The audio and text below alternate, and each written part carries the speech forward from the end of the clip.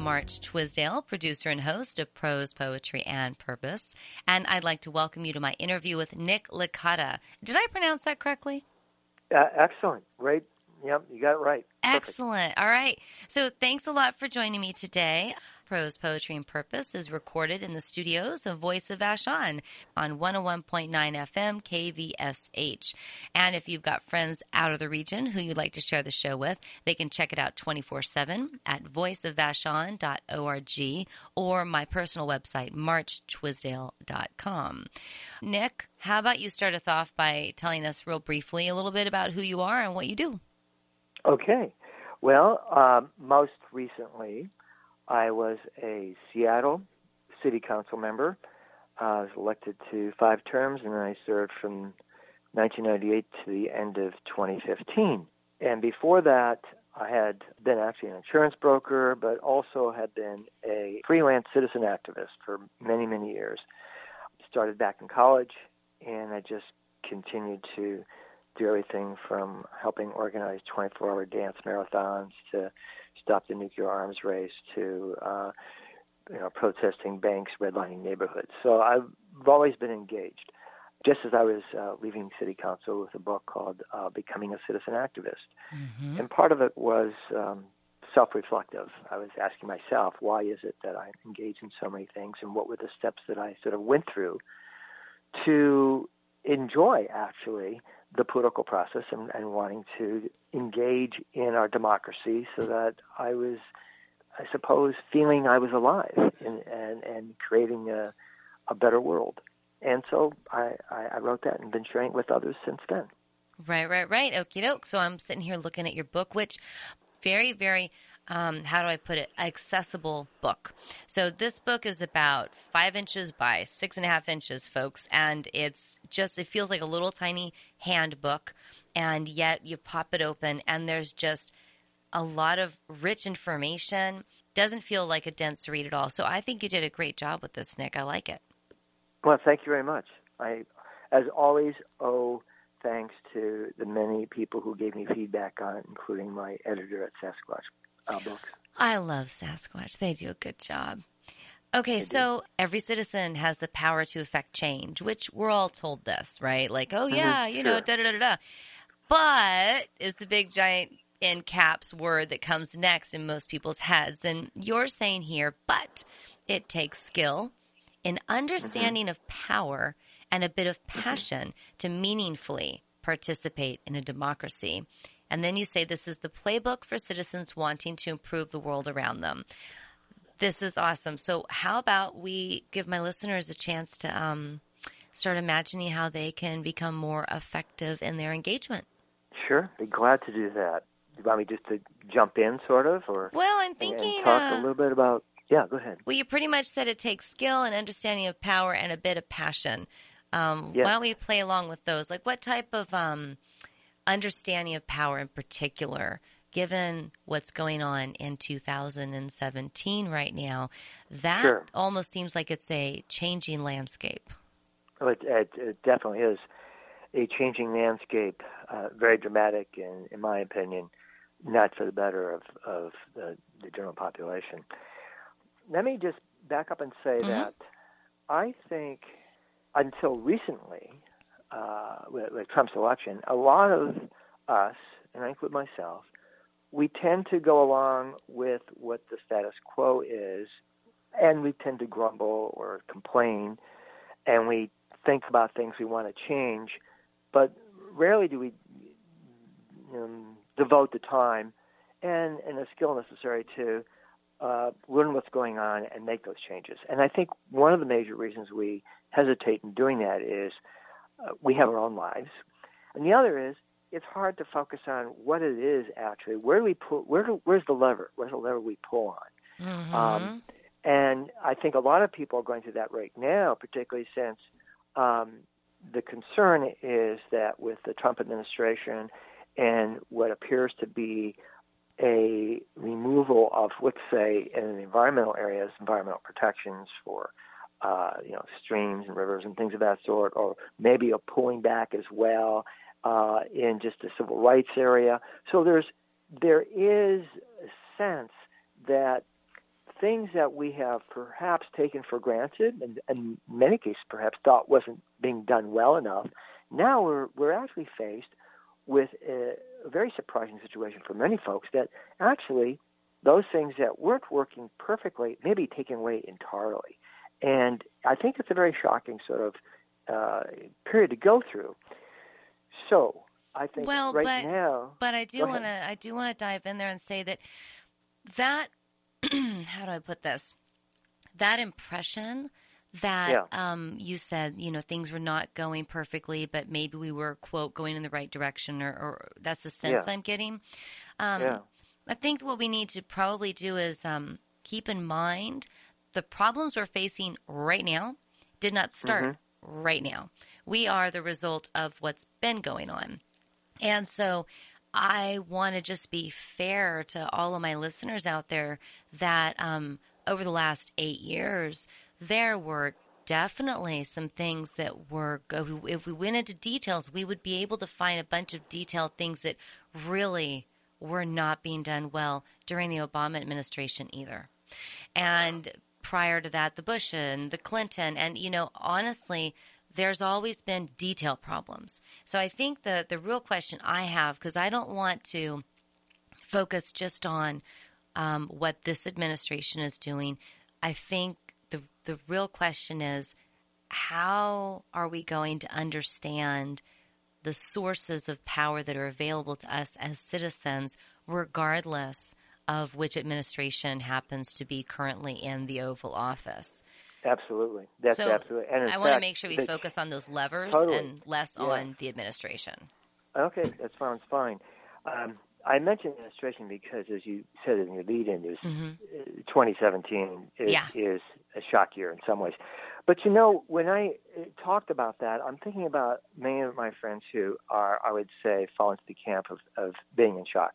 But you're absolutely right. The changes that this country has been going on for, unfortunately, a long time. I was just at a luncheon yesterday, and they were pointing out that, for instance, the people who are boomers now, who are 25 years old, actually there were more college graduates then than there are now.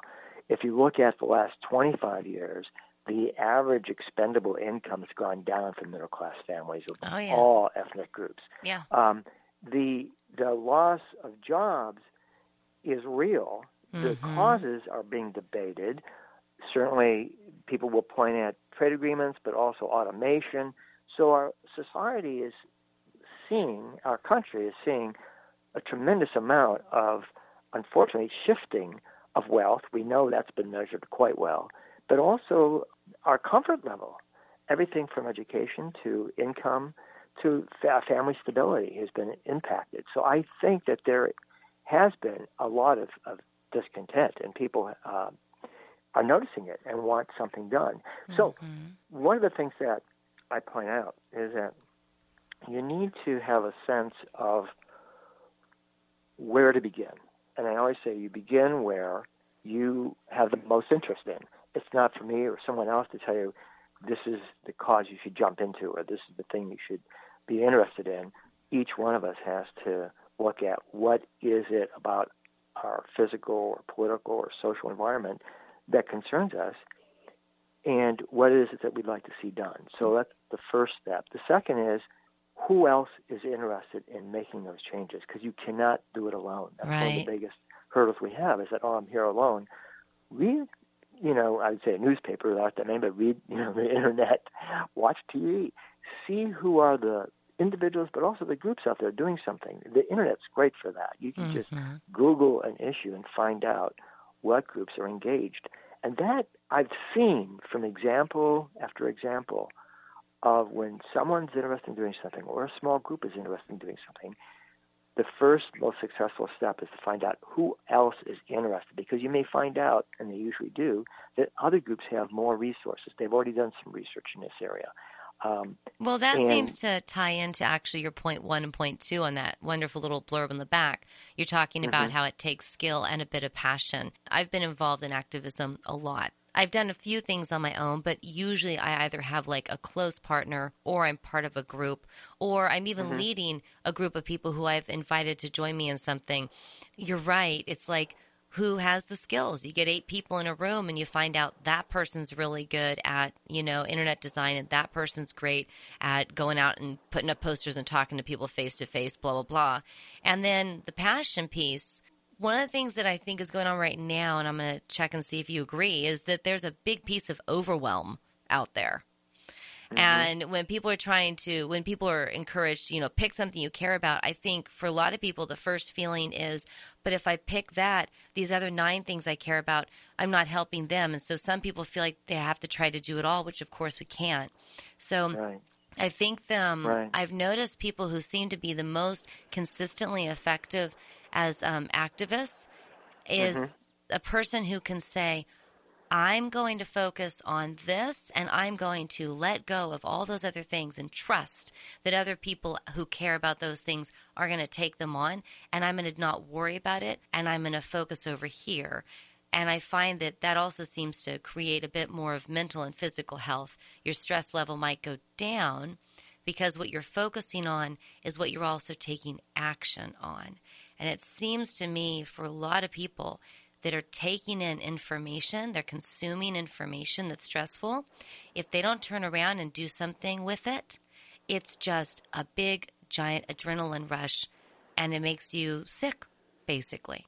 Focus is important, and also, to a certain extent, letting go, knowing that you're not going to individually change the entire world. I know, right? Wouldn't we love to? I mean, really? Come on. Right. Is that on page 83 here in small script, how to actually change the entire world all by myself? I need that. I need that. Yeah. Well, many of us have that passion to do it, but the other element that we need, and that what I've seen and other people have who are successful, is persistence and joyful persistence, I guess I would say, because if you just say persistence, think, oh yeah, it's like work. You got to go to work every day. Right. But if you enjoy the dialogue, if you enjoy the path you're on, that's the thing I try to talk about and emphasize. Right. And that's why I also talk about it's not just politics per se, it's also society, it's culture. You have to celebrate what you're doing. The most successful movements, I think, are ones that literally not just making the world better, but celebrating every step you make along the path to make it better and to celebrate those victories. Sometimes we tend to think that it's going to be tomorrow or we're going to have an overnight success. It took 4 years in Washington State to do 2 major things in which Washington State became the first or second state to do in the entire nation. One was to legalize recreational marijuana, and the other was to legalize gay marriages. Right. And they were 4-decade-long areas. There were divisions amongst the people who were working on it, but I have found that during that entire period, there were always celebrations. Everything from Hemp Fest, which was, for people who don't know, a celebration of basically cannabis. It was legal. It was open, very peaceful. Police officers who I've talked to often said that was one of the more well-mannered, respectful groups they've ever been in charge of looking over. Right. And they started literally with maybe 1,000 people celebrating one summer, and now they have over 200,000 for a weekend. Yeah. And it's still going forward. And the same thing with the Gay Pride Parade. When that first started, the mayor who proposed it was almost recalled from people who felt it was horrible. You shouldn't do that. And now, again, there are close to 200,000 people who show up and watch the Gay Pride Parade in Seattle. Right. But if you had said in the beginning that was going to happen, no one would have believed you in either case. But throughout that 4 decades, people will come and go. But they understand that they are part of something larger, and they have celebrations every year or more often. They understand that they are a growing community. Yeah, it was interesting. So let's see, May of 2015, yes, I, learned that Bernie Sanders was going to be, he announced his candidacy. And And so I got involved with the people on the island and started some cool things happening, and they had ideas and we started doing stuff. And one of the things that came out of that was the idea that we need engagement to be a part of our normal life. I think that ties in with that culture piece you're talking about. We just wanted to make it sustainable, normal part of life. So we had a holiday party in December, and it was holiday party first, but it was also a theme of Bernie Sanders, and it was the most fun party I went to, and it was like all fun. It was brilliant, and we were all like, yeah, we need to allow a portion of what's going on with our government, which is only ours if we embrace it as ours, to be pulled into our normative life and be a pleasure.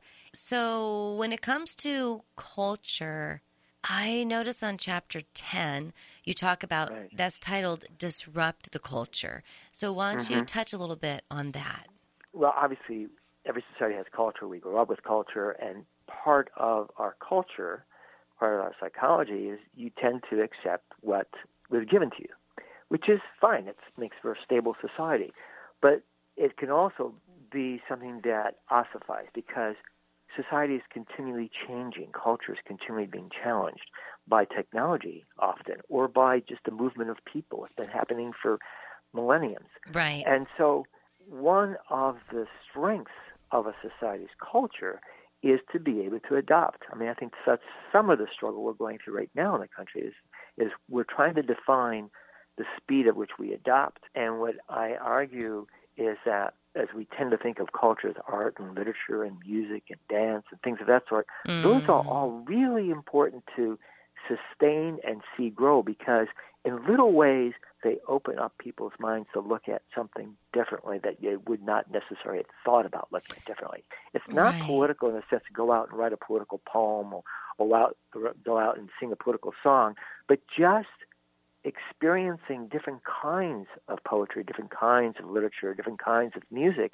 you realize that not everything has to be, first of all, the same. There can be variation.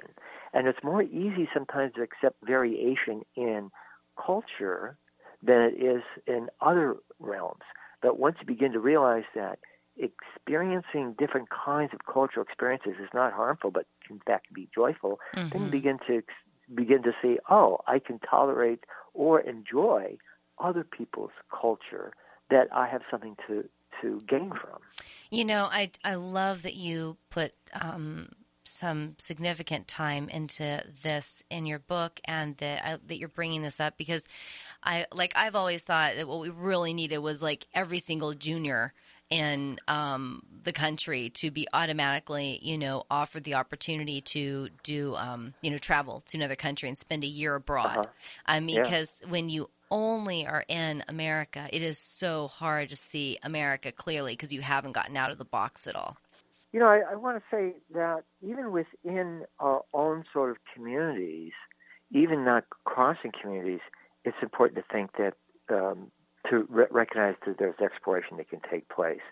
One of the things that I did in the city council for 18 years is that each council member, there's 9 of us, have our own what we call standing committee, and we define what area that we're going to oversee in the city, and we combine different topics. I was able to focus on culture and art for the 18 years I was there due to the willingness of my colleagues on the council to let me continue in that area. And what I did was I began every of my committee meetings, which would meet twice a month, with no more than a 3-minute poetry reading by a local poet. Right. And we actually hired a curator, because I wouldn't do it, and I wouldn't read my own poetry, someone who, out of my own office budget, not very much, but still someone who was a local, well-known poet would choose other poets. So we had usually 2 curators a year. Each poet came in, received a little honorarium, and from that experience, I think we've had well over like 140 poets read. We helped actually create a network of poets who said, oh, yeah, I read at City Hall. It was really interesting. And then, of course, we videotaped them. And so more people get to experience it. So it was a way of literally inexpensive way of sharing culture in a way that was exposing to people that might not have thought about it being exposed in that way. Yeah, no, I read about that, but I am watching the clock, and we are getting to the point where we're going to need to sort of shift directions a little bit. So, Sure. but of course, this always happens. So this book is obviously full of a lot more than we can cover in just one show, folks. It's called Becoming a Citizen Activist. Now, it's stories, strategies, and covered by a rental textbook sticker. So what does the rest of the subtitle say? Well, the rest of that's funny.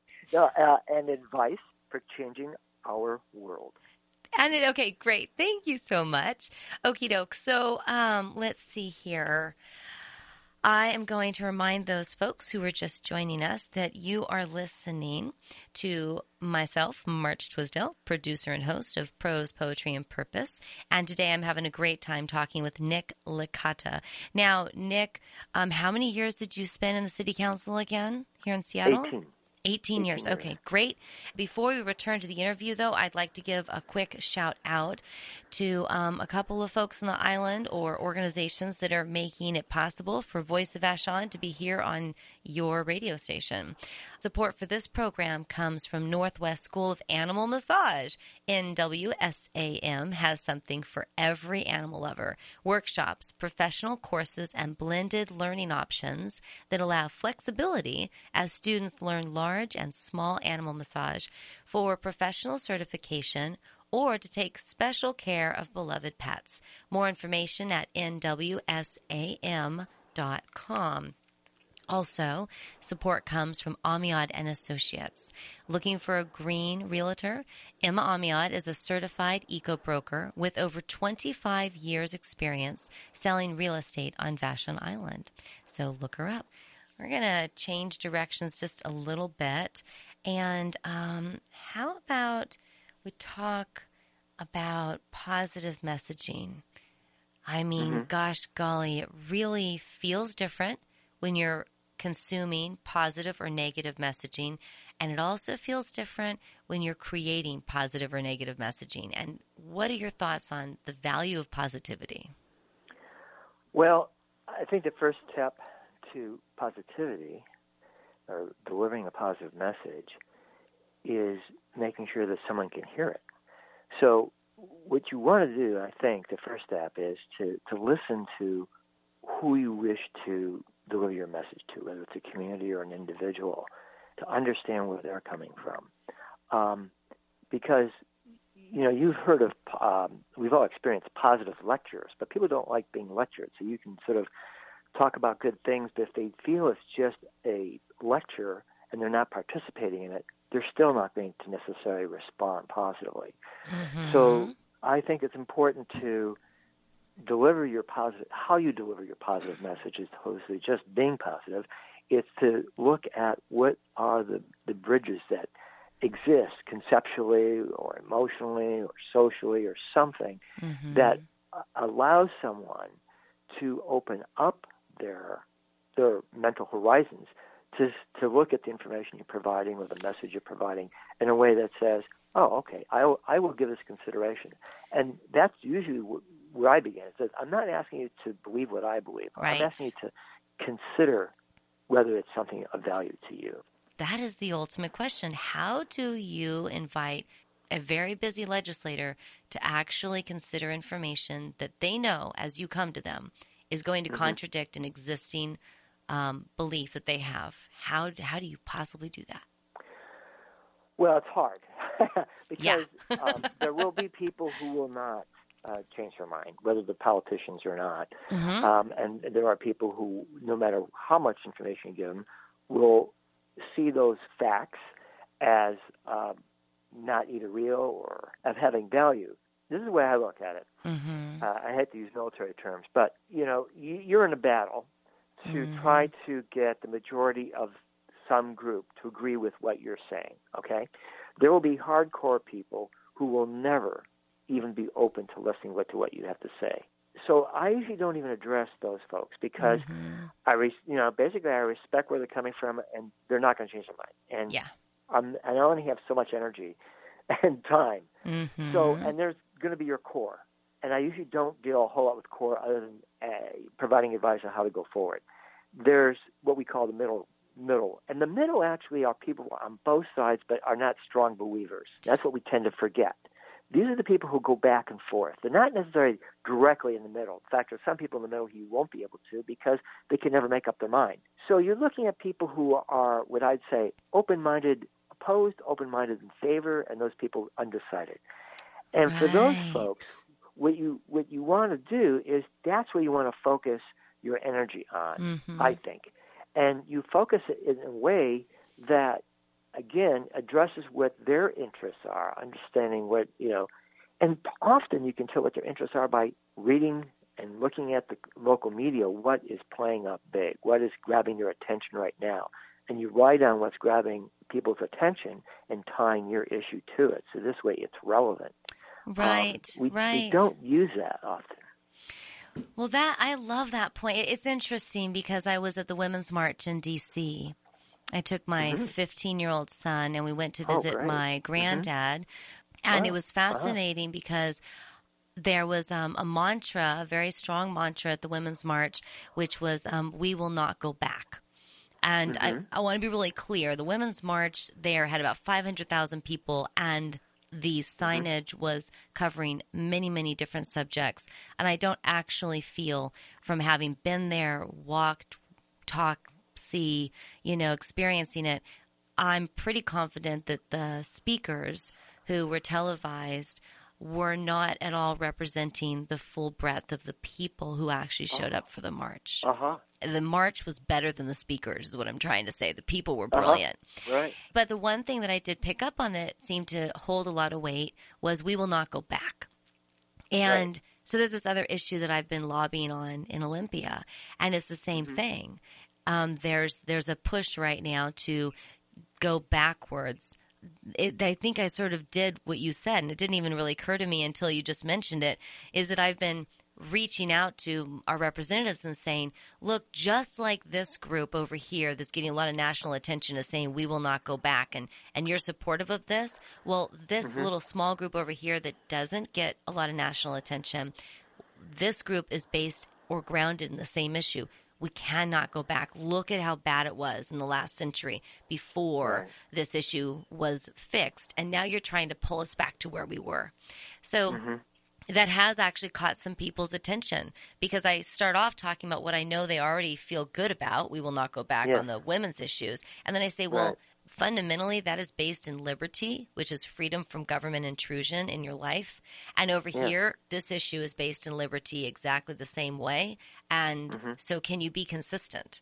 Yeah, well, you're not always going to have success, but the thing is you're trying, and you're getting some success, which is really important. Yeah. And I'm really glad that you use those terms, liberty and freedom, because I think that is one of the things I've noticed. Again, you deal with the political spectrum, and it's not exactly a real spectrum because people may be liberal on something and conservative on another.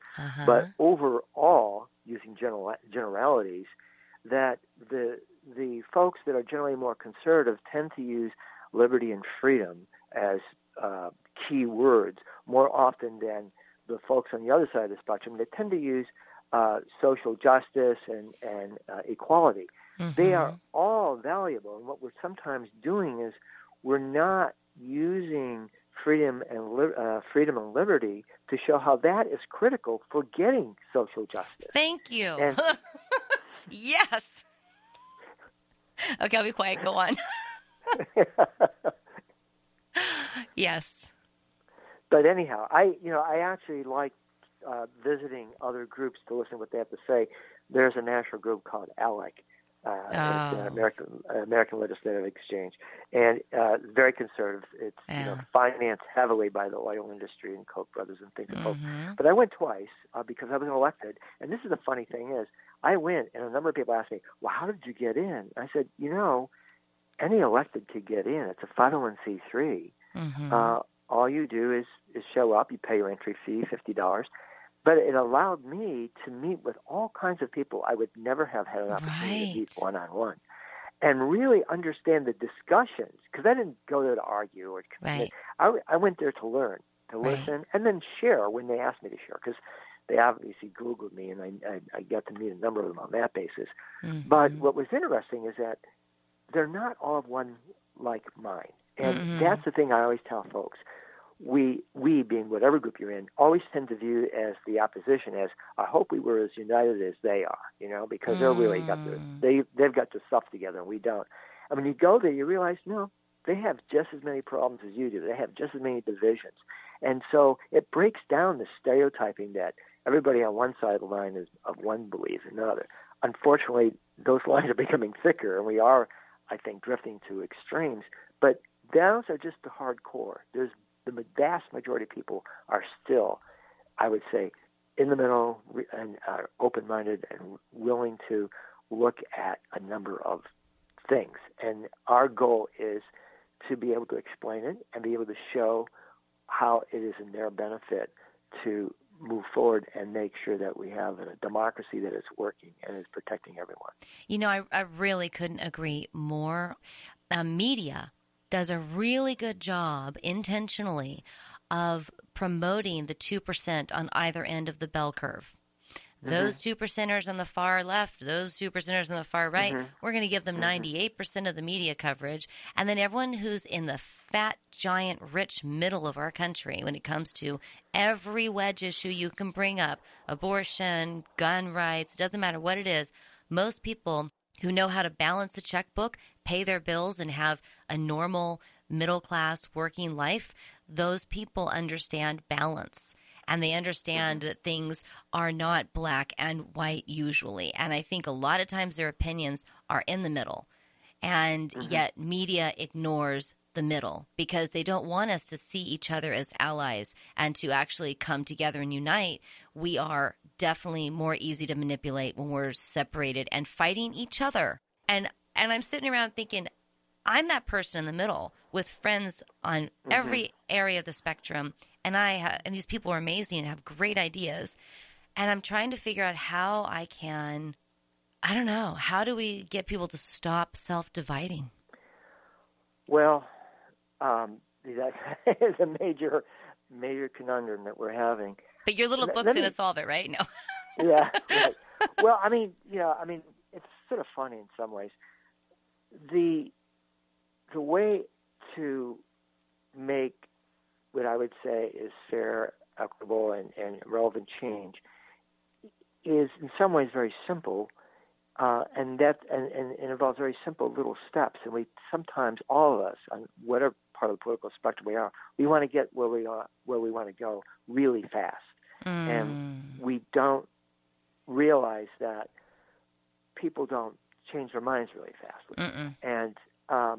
and so the simple steps are just, like I said, just slow it down a little bit. Just listen to what people are saying, and then engage where they are. And then do have your facts. That's important. And share them, but see what their facts are. And I also want to just jump in for a second and talk about the media, because I don't think the media has, because first of all, I don't think the media is unified itself. It's very diverse. And so I don't think there's an overarching intent to, whether you call it fake news or stimulate differences or highlight differences. I think what we see is with media and all kinds of media is basically they're human beings fascinated, like we all are, unfortunately, by disasters sometimes. Disaster movies are big money, but also it's the phenomena of the car wreck on the street on the freeway. Everyone slows down to see what happened, And what happens with, I think, politics often is that as perhaps I wouldn't be surprised if more Democrats are watching Trump right now than Republicans, because people are fascinated by what is going to happen. Right. And I think media picks up on that. And they basically say, oh, look, we spike up if we cover, and unfortunately, like you said, the 2% on either side, because we're drawn sometimes to that sort of like, I can't believe it, Is this actually happening? But it does take more discipline on the media's part to recognize that it's also part of, I would say, their ethical obligation to be able to take some time and explain the nuances that are going on. And some news industries do that. Unfortunately, and this is where I think what's happened, is that so many of our news outlets have become corporatized. In other words, in the sense that they're looking at the bottom line, that it costs more money to produce more in-depth, balanced news than it does to take a picture of a car wreck, right? Well, So I mean, sometimes when it comes to local news, and it's just half an hour of, who died here and who died there, and they completely ignore there's this magazine it's produced on Bainbridge Island. It's called Yes Magazine. And very yeah, familiar with right. it. You know what I'm talking about. So here's a magazine that's focused on all the incredibly positive, great things that are happening. Mm-hmm. You never hear about that on your evening news. So there's that. And then on a national level, there's some hurricane somewhere and everyone's talking about, but let's get real here. Cause I'm looking at this on the internet. I believe it's, Time Warner, Disney, CBS, Clear Channel, Comcast, News Corp, and Viacom. Those corporate conglomerates own almost everything. So you've got 7 entities that own almost all media outlets in the country. And there, for example, during the Gulf oil spill, one of the things that they knew was that Americans do not respond well if they see turtles being hurt or dolphins or whales. And so there was a news blackout, a media blackout on any images of those animals that were dying because of the Gulf oil spill. What you were allowed to show images of, birds, because everyone has seen pelicans and other birds covered in goop. So what did we see for like 5 months in a row? We saw this oil-covered pelican over and over and over again. Same pelican. A boat of journalists from Australia came up into those waters, started taking pictures of what was happening to the whales and the dolphins and the other animals. It got their stuff confiscated, got kicked out of the area. No one who did any work during the Gulf oil spill was allowed to take a camera with them. They practically strip searched you when you were going out to work. And what were they doing to the turtles when they were gathering up animals that were dying? They literally were gathering them up and burning them to get rid of them.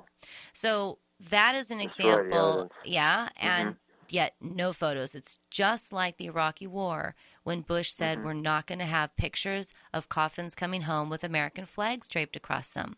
Because during Vietnam, that upset the American public. Yeah. Well, so we do have intentionality happening. A cultural, not bias, but almost like a straitjacket that they have all felt like they don't want to offend anyone, so they don't do anything, and it serves their interest too because they're afraid that if people are too upset, they're not going to watch their channel. Or we won't support what's going on in the government. We won't support government decisions. Right. So I think it is very interesting to see how those 2%, those extreme perspectives get talked about a lot, and the middle ground conversations are absent. They're still there, but they're hard to find. Yes. That's the problem. Yes. And that's where the I would say the work, but also the enjoyment of looking up information and dispersing it. One of the things that I've been trying to do actually on my Facebook page is trying to find articles that are more in depth and something that is not picking on personalities but provides information. Yes. And just saying, this is something you might be interested in. Take a look at it. See what you think. Oh, right. So I want to make sure, and so for folks who are just joining us right now, we're a little bit more than halfway through the show. My name's March Twisdale. You're listening to Prose, Poetry, and Purpose on 101.9 FM KVSH, and I am interviewing Nick Licata, who is the author of, Nick's done a lot, but one of the books we've been focusing on is Becoming a Citizen Activist. So I want to go ahead and maybe if you like this idea, we could devote the rest of the show to some ideas, even though we're based in the Seattle area, what you can do here in Seattle, a person can do in Chicago, a person can do in, at any city. And I know there's a bunch of cities right now who, in response to the Dakota Access Pipeline issue, have been doing this thing that a lot of people don't understand, which is divesting from these large banks that are funding the Dakota Access Pipeline.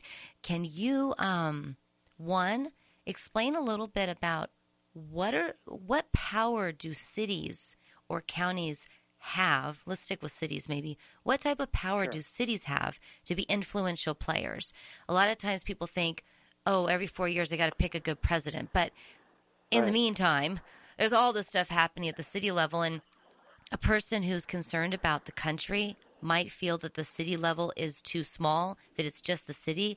But these divestments are an example of cities having a national or trying to have a national impact. Give us some thoughts on that. Sure. Actually, I don't know if you do this on purpose, but I'm actually working with a group now in the Seattle area. It's trying to start a national city-initiated effort to divest from banks, and starting with Wells Fargo, since we've done that here in Seattle. I had no idea, by the way. I had no idea. Oh, That was not amazing. on purpose. That's amazing. The name of the group, by the way, is divestyourcity.org team. So divestyourcity.org. You can go there. Got it. I worked with other council members actually years ago, sponsoring legislation to make the banks that we invest in follow certain guidelines. Now, hold on, wait, stop there. Okay, so a city is investing money in banks. Seattle, for example, had $3 billion. Tell people what that means. What money is being invested? Yes. Every city has a budget, okay? Every city needs someplace to put the money that is part of the budget. In other words, when they collect revenue, they have to deposit it somewhere. And then, of course, they need a bank, so that way when they write a check, they write a check on the account and it goes out. Obviously, big cities have bigger budgets than smaller cities. Seattle has a budget of $3.5 billion. We, by law, have to choose a financial fiduciary to hold that money. And there are limited number of banks that can perform that function. By state law, we can't actually even use credit unions because of state restrictions. But, and this is the strength that cities have, and this is how you can impact a national issue. Wait, locally. real quick. Why is there a restriction against credit unions? Just real quick. There's a cap on it. So you can do it only so much money for credit unions. And I think it's historically because credit unions were really smaller, and they may not have had as many financial restrictions on them or guidelines as do other financial banks. So they literally passed a law saying you couldn't split up the money between 10. By limit, exactly. There is one like that. Wow, okay. It's a state, yeah. So much of what cities do are literally restricted by states, and it varies from state to state. But in this particular instance, talking about the Dakota Access Pipeline, something that is in North Dakota, and it's something that someone in Chicago, Philadelphia, Pittsburgh, Tampa, wherever, Seattle, is like, well, what do you do other than if you want to go out there and be part of the demonstration there and be there for a while, right, or sign a letter to your congressional representative. However, every city does, and when I say invest, they retain their money in a bank. Some of these banks, Wells Fargo in particular, is one of the major financial backers of the pipeline. Are they backers of the pipeline, or are they investors in ETP, which is Energy Transfer Partners? Yeah, actually both. They have loans out, but they're not investing in their money is obviously facilitating the construction. Right. They're not invested in the oil company because as a bank, actually, they don't do that. As a bank, they facilitate the use of money by different corporations. So the pipeline couldn't get built, obviously, if it didn't have financial backing. Right. So that's the context, right? Got it. As opposed to investing in the oil company, right? Right. And just to remind people, banks don't make money by holding your money. Banks only make money by loaning your money out to other people who repay it with interest. So the bank says, we can loan money to Energy Transfer Partners. They're going to use the money to build this pipeline. They're going to pay us back, and they'll pay us interest, and so we make profit, right? Right. Okay. Thank you. Yes, okay. That's how it works. All right. Perfect. And so what the Seattle City Council did on February 7th is unanimously, and the mayor, by the way, signed off on it, he was in agreement, passed an ordinance to terminate its $3 billion relationship with Wells Fargo because of the past practices, because they have been in violation of federal laws and were fined, but also because they were funding the pipeline. Right. And now there's a few days later, Davis, California, cut its ties with Wells Fargo, as did Santa Monica, and apparently Providence, Rhode Island is looking at it. Mm-hmm. And we've heard that now other cities are looking at it, just like, for instance, using another example of what you can do sometimes locally and have a ripple effect across the nation, is that when we passed our $15 minimum wage, which was the highest and the first city in the country to do that, other cities, Los Angeles, New York, Pittsburgh, other cities began to follow along. Right. Because they realized for the first time, I mean, some cities can't because of state laws again, but those cities that can without those restrictions began to realize, oh, we could actually do this kind of thing. And the communities within those cities started to demand that they have a higher minimum wage. Right. You know, they obviously aren't all going to go 15, but I was just in Georgia, Athens, Georgia, and talking to people there, and I'll tell you how big an impact this makes in people's lives. Their minimum wage in Georgia is $5 an hour, and that's not the lowest in the nation either. Right. And wow. I was talking to young people who were working in the fast food industry, and they said, "Do you mean to tell me that someone now working at McDonald's or Burger Chef is earning $15 an hour?" Which is the case now. I said, mm-hmm. yes, and they just like, you know, it was almost like the eyes opened up, and they thought, this is what political power is. You can mm-hmm. actually improve your life. You can actually earn enough money so you can, you know, rent a place or down the road, you know, be able to put money aside for education. It's a real thing. Right. And so with this pipeline now, I think there's at least an effort and perhaps some success in getting a major bank. I think Wells Fargo is perhaps one of the best examples, is to focus on one bank rather than all of them, to change its practices. And if we succeed, and I say we in the sense the movement to basically, you know, stop climate change and recognize the rights of the tribal natives there, will be a tremendous success. But that's something you can do in each city. And to just make one final point, the success of that strategy is not wishing that you had, and sometimes we say, wish we had more power, wish we had more tools, is taking a look at the tools that you do have and how to use them differently. Right. That is the key to success.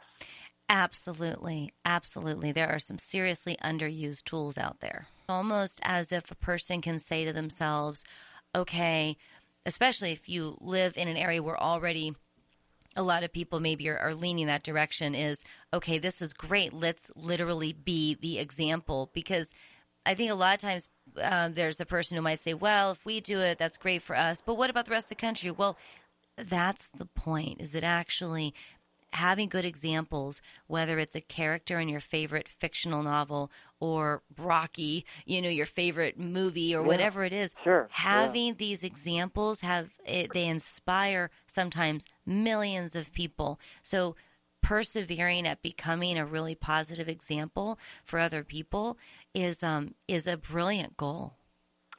Well, I think basically in life the best we can do is try to do the best that we can, and with respecting other people. And if we have some success, hopefully other people will adopt those practices as well. So it's possible with all of these different, if cities start to do this, we have this beginning idea. We have the first sort of pushback against what the moneyed interests through the banks are doing, how they're choosing to spend our country's resources, if we look at it that way, on this vast array of resource extraction pipelines that have been approved over the last few years by the previous administration. Right. At the same time that they were approved, so we have all these pipelines that have been approved throughout the country. At the same time that that's happened over the past few years, a 40-year ban on exporting raw crude to other countries has been lifted. So we started out 8 years ago with this idea of let's have energy independence. We'll use our own fossil fuel resources and get out of the Middle East wars and whatnot. We'll have more sustainability as a nation economically, blah, blah, blah. And that was a really nice narrative, really nice storyline, and that led to a lot of approvals of a lot of pipelines, maybe, oiled the gears a little bit to help that happen. And once those approvals were in place, we had that ban dropped, which a lot of people don't understand, that we are very much at risk of being the next continent that is resources extracted, basically. That's what's going on. Right. And so I just want to throw that out there for folks that may feel like this is just good for America because this is for our use. Unfortunately, the way ETP describes it, which is Energy Transfer Partners, is that they call themselves, what's that company that delivers packages? Starts with an F.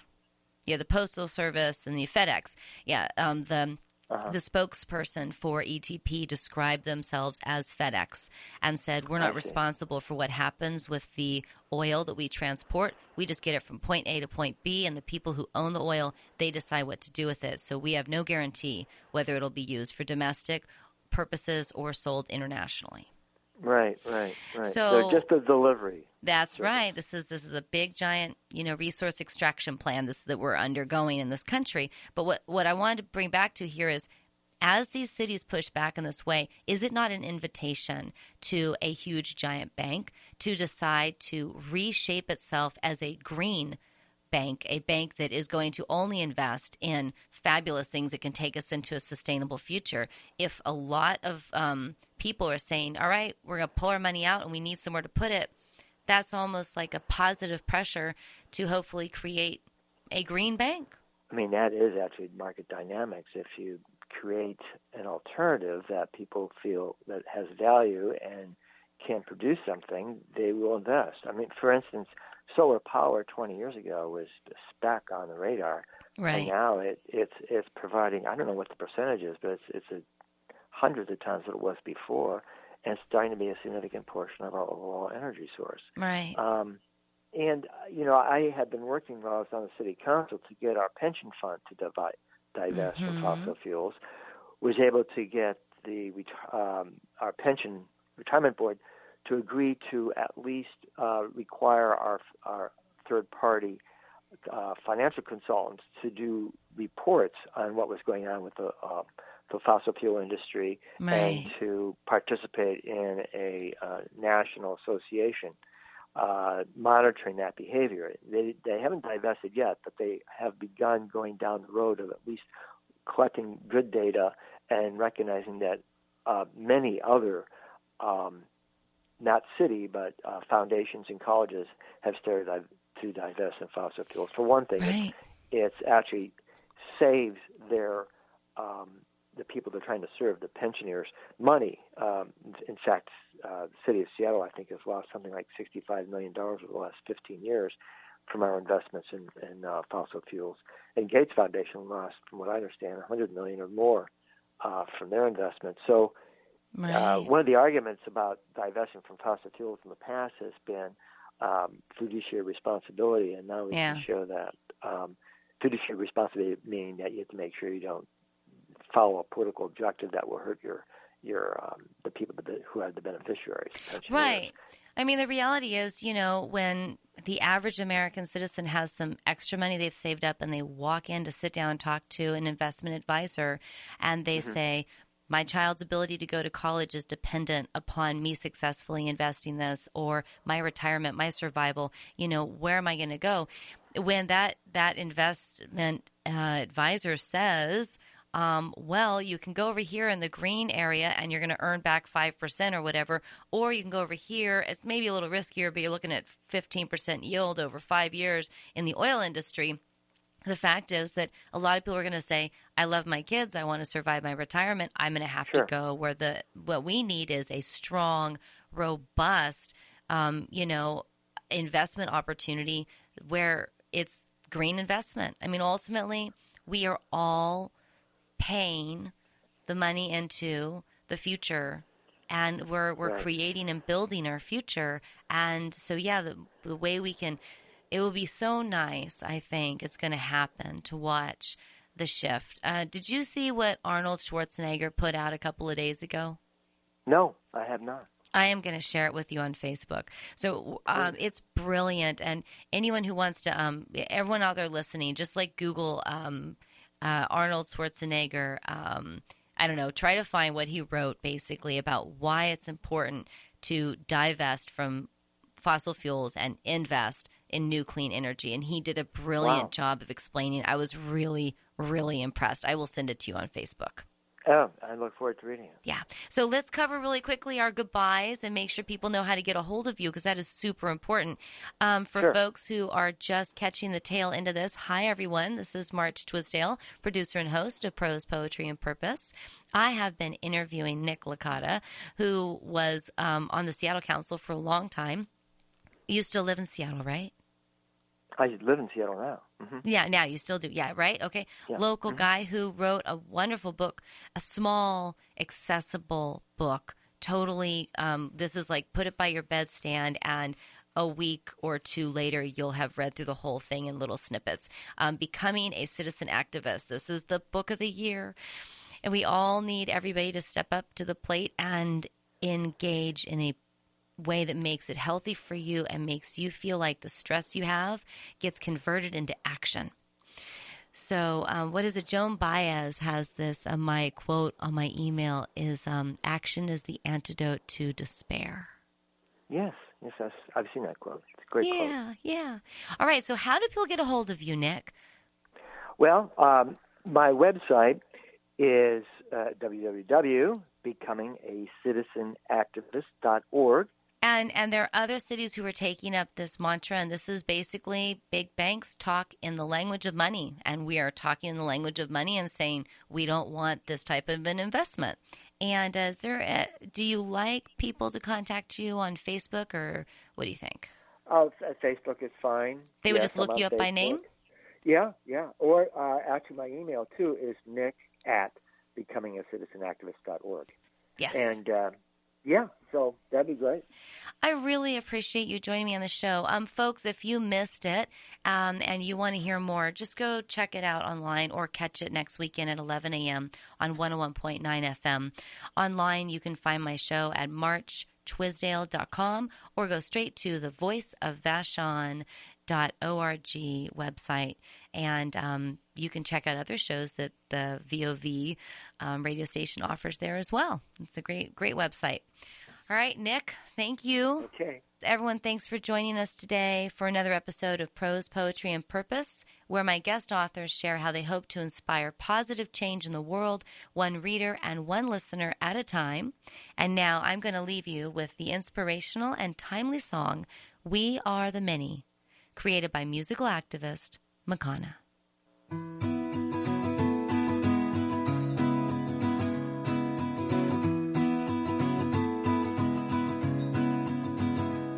Ye come here, gather round the stage.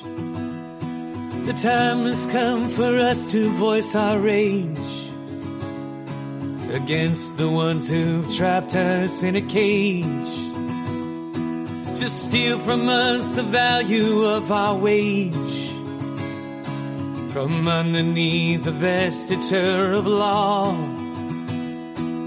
The lobbyists at Washington do gnaw at liberty, the bureaucrats guffaw.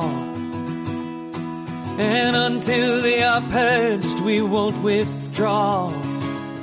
We'll occupy the streets, we'll occupy the courts, we'll occupy the offices of you, till you do the bidding of the many, not the few.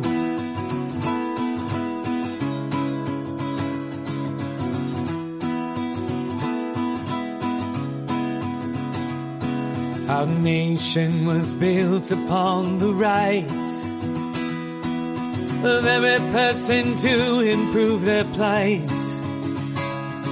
The laws of this republic they rewrite, and now a few own everything in sight. They own it free of liability. they own, but they are not like you and me. Their influence dictates legality, and until they are stopped, we are not free. We'll occupy the streets, we'll occupy the courts, we'll occupy the offices of you, till you do the bidding of the many, not the few.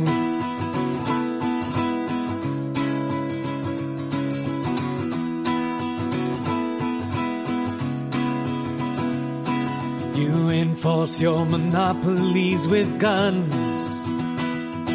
while sacrificing our daughters and sons. But certain things belong to everyone. Your thievery has left the people none. So take heed of our notice to redress. We had little to lose, we must confess. Your empty words do leave us unimpressed.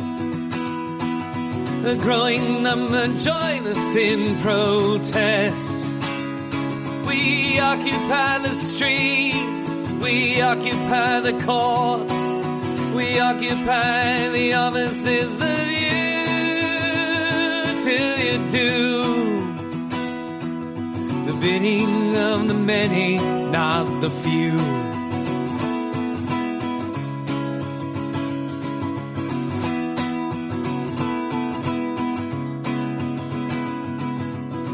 You can't divide us into sides, and from our gaze you cannot hide. Denial serves to amplify,